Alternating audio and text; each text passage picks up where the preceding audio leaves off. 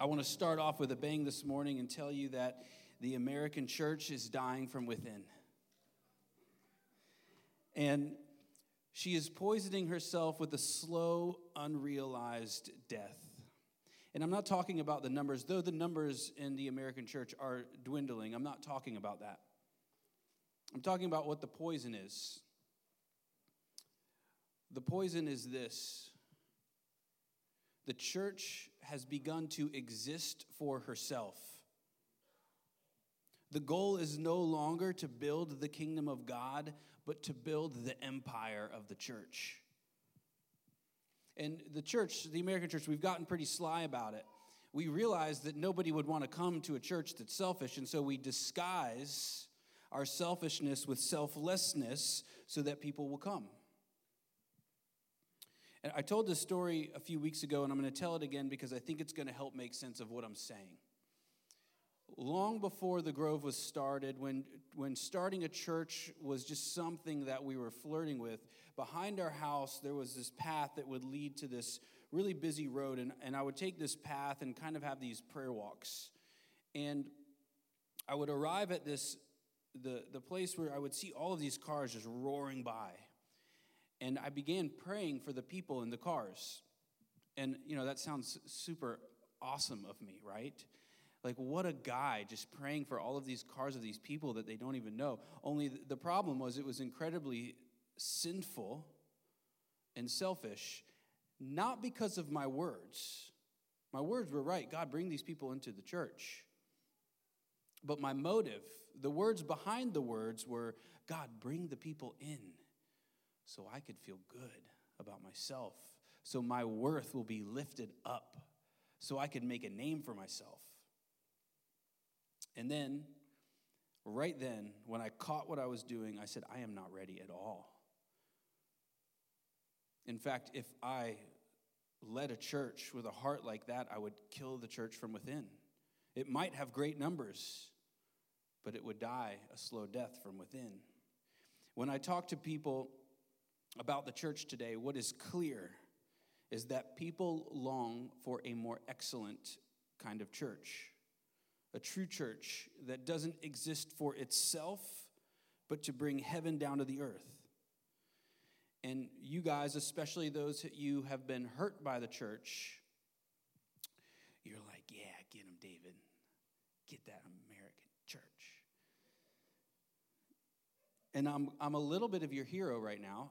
So in this moment where I have become a small hero in your mind, let me say this. Let me tell you something. While you are mad at the church, I think if we really looked within, what we would find, if we really searched ourselves, is that we are maybe just like these churches. We exist for ourselves more than we care to admit. We see others and we measure them on how much they will help us build the kingdom and the empire of our own. If they can help us get ahead, we form friendships.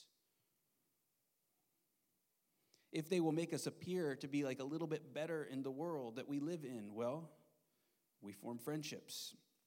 And then when we think about the church, we expect the church to serve and be gracious when we've done wrong, and it should. That's right. But when people mess up, we have a really hard time forgiving them. We expect a lot of grace, but we give little. We expect generosity from the church and its people, but we have little to give. I'm just wondering if we're expecting more from our churches, but we're not expecting more of ourselves.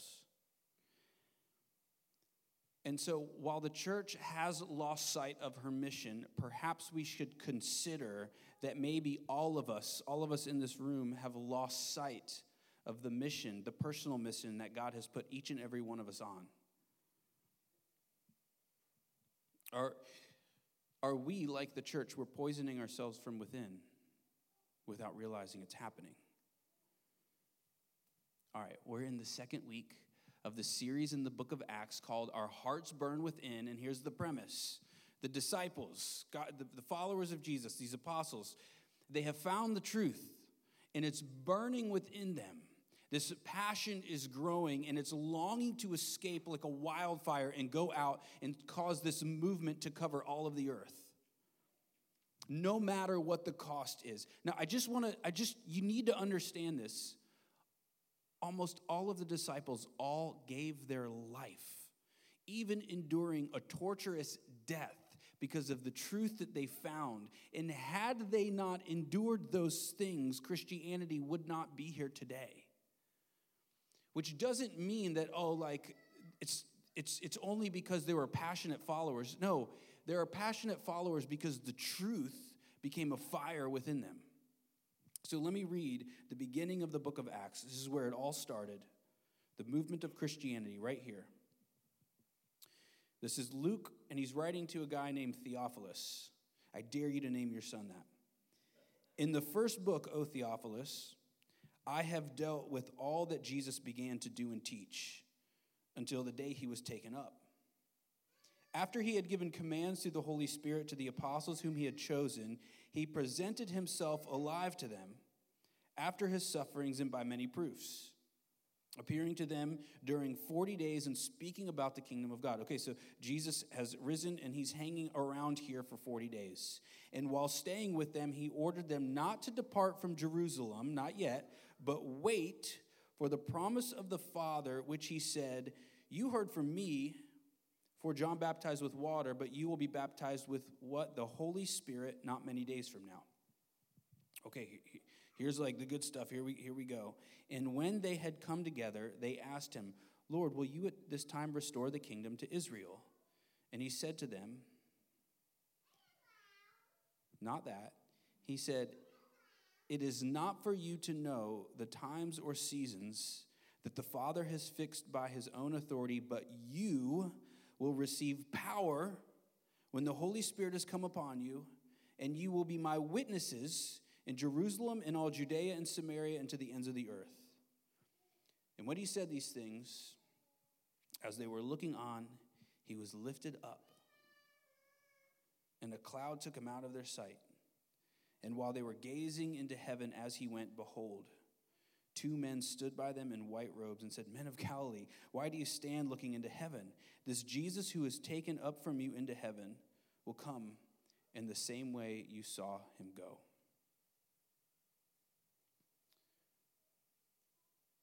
If you don't find and engage in the mission that Christ has called you to, you will die a slow death. Now, what I just said is true, but it's not true. Okay? Let me explain what I mean by that. The mission itself, like when you engage in it, it's proof that you have found the truth, and it's raging, like it's just a flame burning in you. And as you go and engage in the mission that God has called you to personally, what will happen is you'll say, "I can't do this. This is too big for me."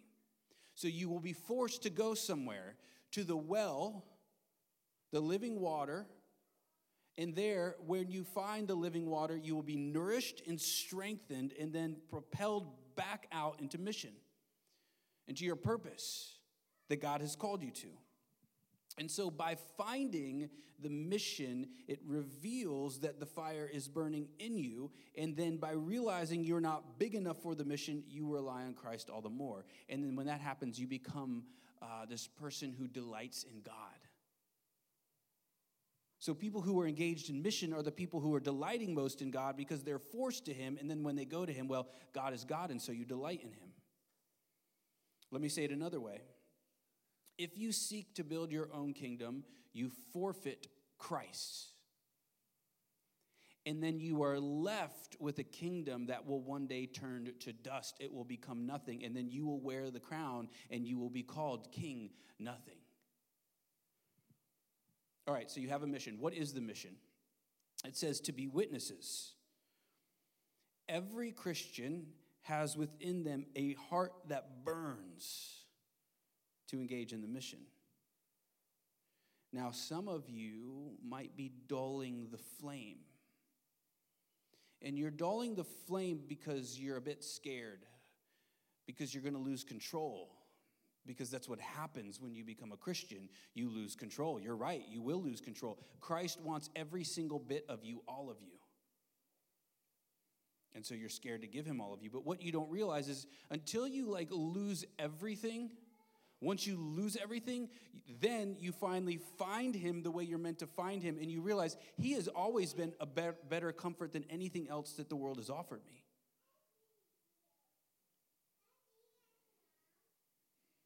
The mission itself forces you to him who is life. And those who most engage in the mission are those who are going to him the most because they realize they need him. So what does this mean? What does this mean to witness? All right, there's a lot at stake here. To be a witness means you are a citizen of heaven, living on the earth, representing heaven through your actions and your words. Citizen of heaven, living on the earth, representing heaven with your actions and your words. So the question becomes, how does heaven look to the people around you? How does the church look, if you're representing the church, look to the people around you? Can people peer into heaven through your actions and through your words? Now, some of you are thinking, well, David, I like what you're saying. I'm just the kind of person that's better with my actions than I am with my words. I'm better at loving God and loving others, but I can't come up with these eloquent phrases that are going to make people say, oh, God is so amazing and so beautiful and so wonderful. I understand what you're saying. The problem is that God has given you the command to be a witness in both action and word. So what do you do about that? Well, you can tell the story of your faith. So if you're in a discipleship group, these groups have started or should soon be starting. If you're not starting it sometime soon, you need to talk to your leader. So there are these things that we're going to be going through called, it was a series that we did called Tell Your Story. And through it, you're going to learn how to tell the story of your faith in 4 different ways. So the gospel, it's beautiful. And so the gospel has these 4 different lenses that we looked at. And we said, here's how you can tell your story through this lens and through this lens and through this lens. Now, once you write it, I think you're going to find it's not so scary. So I have this reoccurring nightmare that I wake up on Sunday morning and I didn't prepare for what I'm going to say. And I think because I've been thinking about that statement, it happened to me last night. So my dream went something like this, or nightmare, the manuscript is gone. And I'm looking all over for it frantic. And everybody finds out, and they're everybody needs to find David's manuscript. And it's not that big of a deal, but dreams are weird. So it became this epic quest to find the manuscript. So finally, we find the manuscript, and everything was okay. But the reason I tell you that is because when you know what you're going to say, well, you're not so scared anymore. Now, some of you are better with words, but the way that you live might not necessarily represent fully the kingdom of God. Now, you guys always say this to me, David, were you talking to me? And the answer is no, I'm not. I'm talking to you, but I'm not talking to you personally. So you believe the gospel. You can tell it. You're active on social media about your faith, but your character might not be matching up with your words. You aren't generous with your treasure.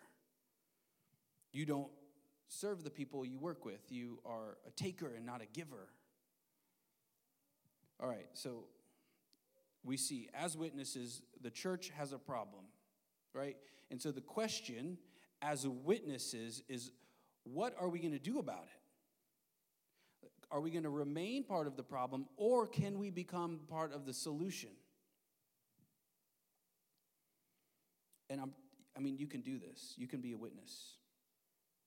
And so now we ask, where? Where should you be a witness? And it says in Jerusalem, Judea, Samaria, and to the ends of the earth. So does that mean we should pack our bags and head off to Jerusalem? And the answer is no. That would probably be a bad idea for almost all of you. God has you where you are on purpose. Jerusalem was the starting point of the movement. It's the starting point for the disciples. So the question becomes, what is your starting point and what is our starting point? So when we ask us, our starting point, the Grove as this living organism, where do we start? Well, Jerusalem is Port St. Lucie for us. Judea is Fort Pierce and Stewart. Samaria is the Treasure Coast and then to the ends of the earth.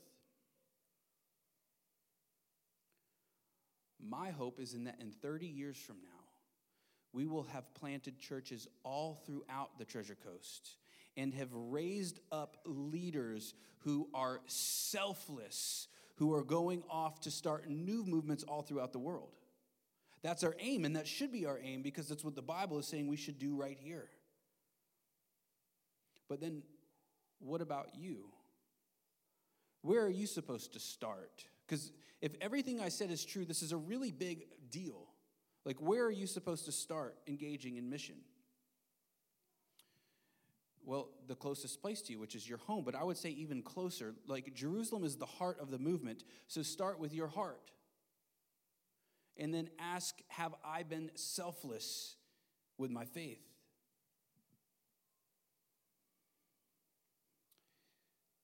Is your heart consumed with itself? Because we become what we are consumed by.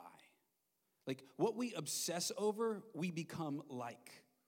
It's a big theme throughout the Bible. It's called idolatry. Whatever you obsess over, whatever you're thinking about, whatever your mind is upon and imagining all the time, you start to become like that. And so if you are obsessing over yourself, and we're all sinful, then what that means is we're just reproducing more sin because we're obsessing over ourselves, which is sinful. What we need is to find something so beautiful and glorious that we lose ourselves in it.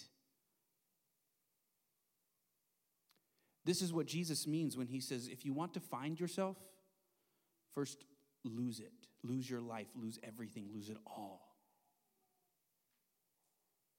And what is meant by that is once you're finally alone and you have nothing and you discover him, you realize he is everything, and then you find your true self in him.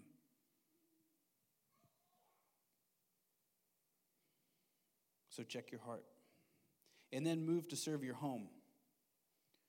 Help your spouse and your children become what you have now become.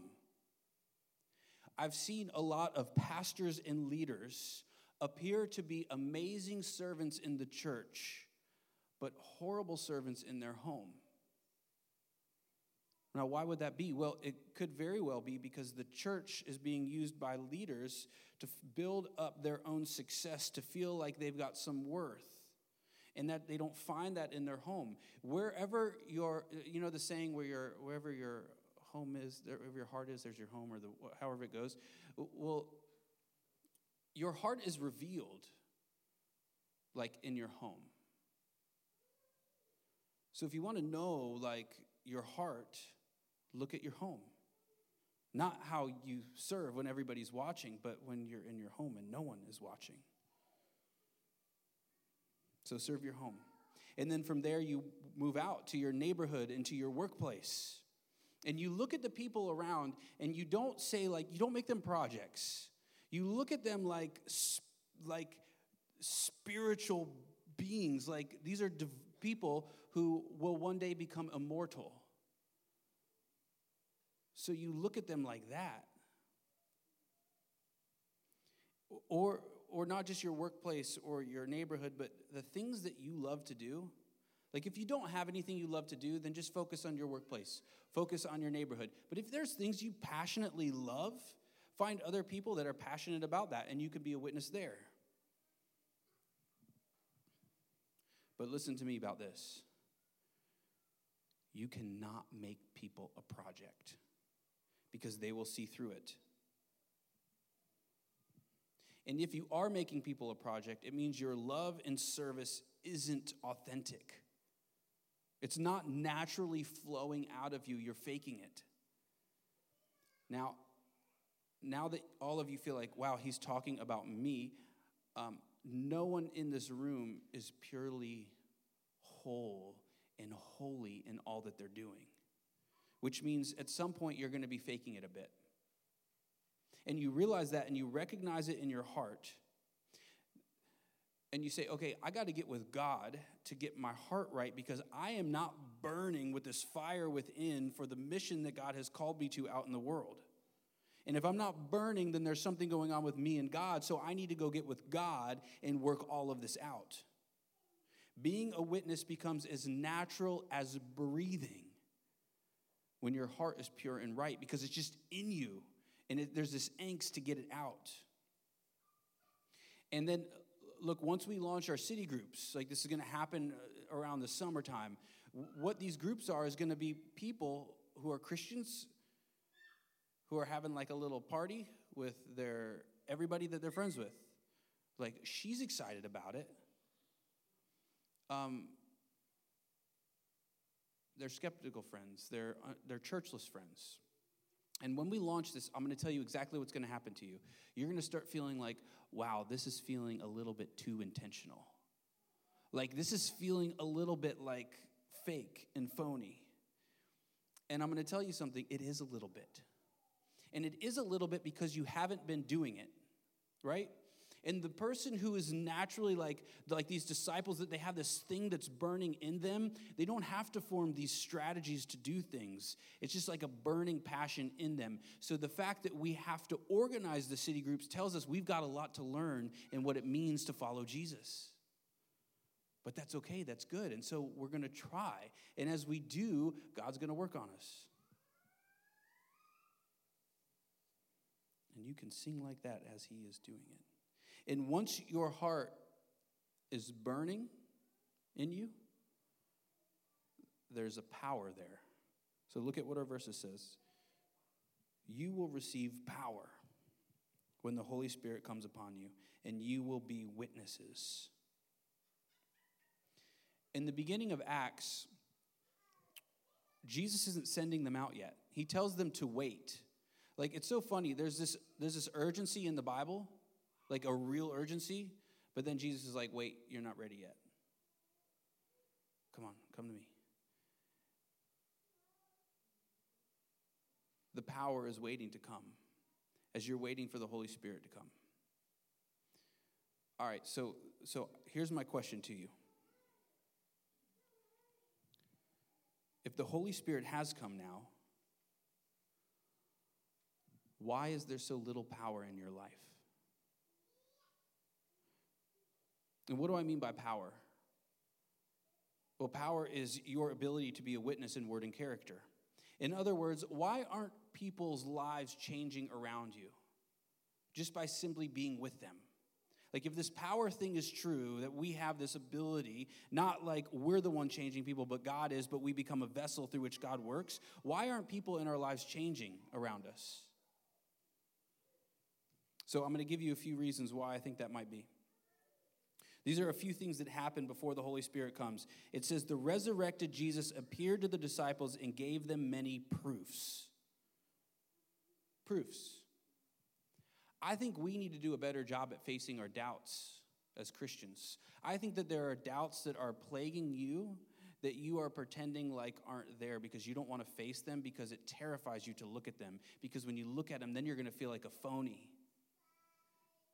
We don't like feeling like hypocrites and phonies, so we don't look. And what I'm saying is what you should do is stare at it. And just be all the way honest with God and say, this is who I am. This is where I'm at. And I need your help, God.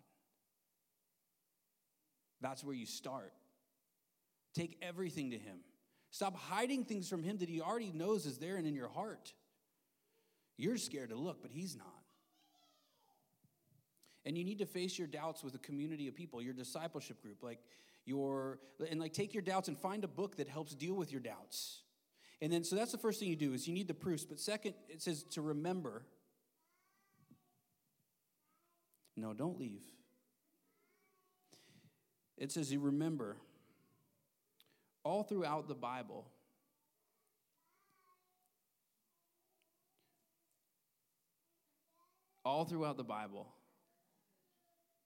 we are constantly being told to remember because we're forgetful people.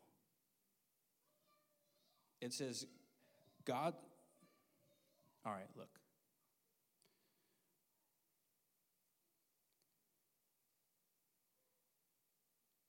you need people.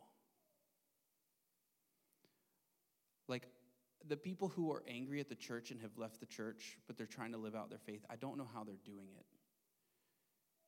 I can't do it alone. And I'm like the quote-unquote leader, but what I'm saying is I don't know how people could do this alone. So I think we need people. We need people to remember who God is and what he's done for us. And then power comes when you remember. And then look, power comes when you realize where he is right now. Let me tell you where he is, where Jesus is right now. Because the disciples saw him go, and they're like, no, don't go. And Jesus is like, no, it's better that I go. So right now, he is ruling and he is reigning. And from there is not one thing that isn't happening in your life that he isn't aware of. And he isn't somehow working out for your good. You need to hear that. And then, so here's what that means. When you are facing difficulties, when you are facing pain and suffering,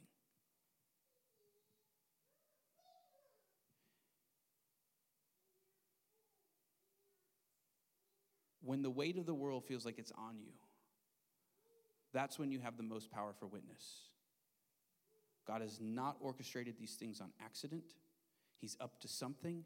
And if your faith can shine and you could just trust that somehow God is good in the middle of all of that, there will be power in your actions and in your words.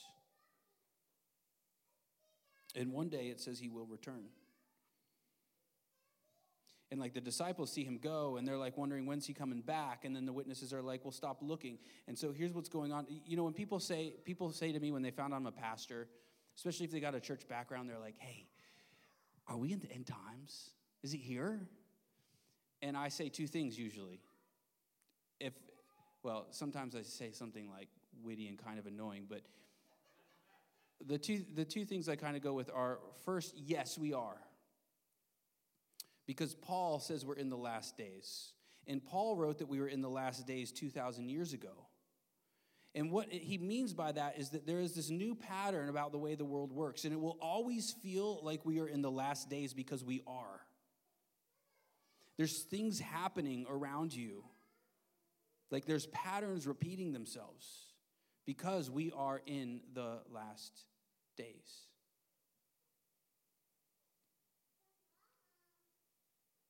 Second, I don't really say this because it is kind of like annoying, but these two witnesses say, stop gazing up into the heavens. And what they mean by that is you've got work to do. There's a hint right there in it, like to the ends of the earth. In other words, Jesus will not return until all the earth has been covered with his word. Until everybody knows, every nook and cranny. So that means that there is work to be done across the world, and there's work to be done right here. The nook and crannies here, and the nook and crannies across the earth. And he will not return until all this has been done. And the church is called to be the one that ushers him in. Despite all of the flaws of the church is God's strategy to change the world. The church is God's people on mission together. Sinful, broken, rebel-hearted people that God has called, set apart as holy to be on mission together. People who have been plucked up out of this life of just like, God, I want nothing to do with you, to God saying, no, you're mine and you'll be mine forever and always. And they see his grace, they see his love, they see his mercy, they see his glory, and they're forever changed by it. And they can't help but have this burning passion within them to let the world around them know that this is real and this is true and this is not some fairy tale, but it is the myth that has become fact. That's the church. Not perfect people, but people who are imperfect sinners, pointing the world around them to the one who is perfect, who has come for imperfect people to fight for them, to love them. That is Jesus. He's the head of the church. And Jesus, our King, will not let his bride, the church, die.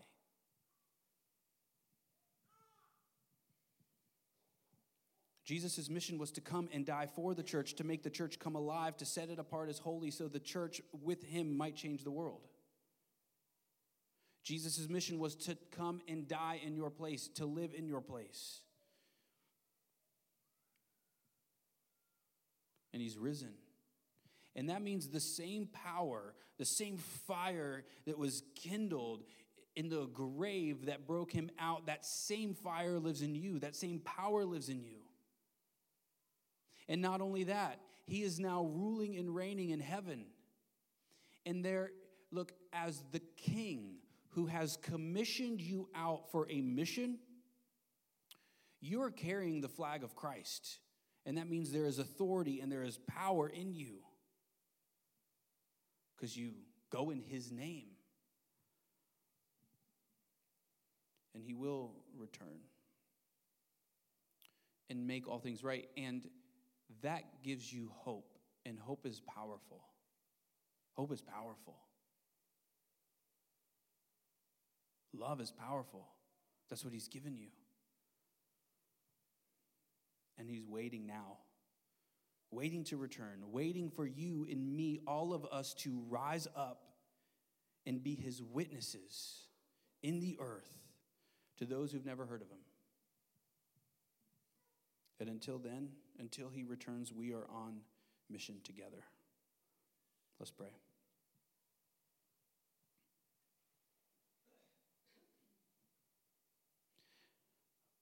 Father, we need you.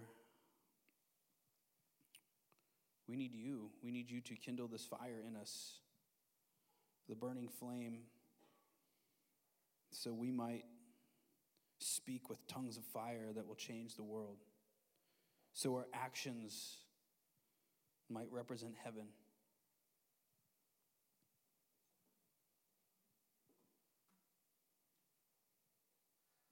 God, you know what we are up to in our hearts. You know what we are up to when we are alone in our homes and when we are chasing all the wrong things, and you see us and you love us still. And you fight for us to have a life that is good and well lived for our joy and for your glory. And so give us hope as we wait for your return. And help us fight for you as you fought for us. In Jesus' name, amen. Thank you for listening to the Grove Church Message Podcast. Like us on your favorite podcast provider. Follow our social media at Grove Church PSL and check out our website, thegrovechurch.co.